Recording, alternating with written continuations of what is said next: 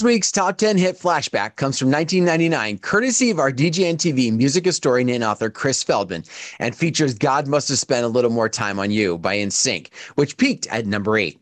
Fun fact number 1, the song was written by a pair, Carl Sturken and Evan Rogers.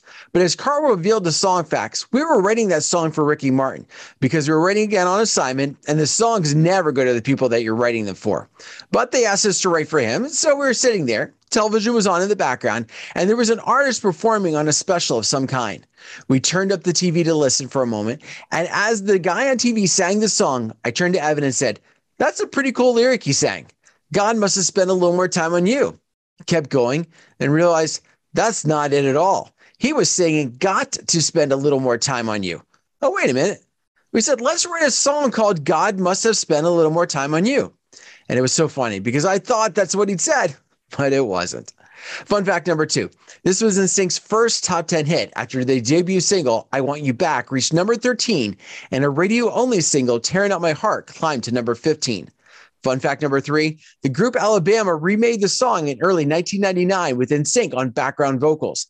That version hit number 3 on the country chart and number 29 on the pop chart. To read Chris's daily post, check out djntv.com/Chris Feldman. All right, in the comments, truth time.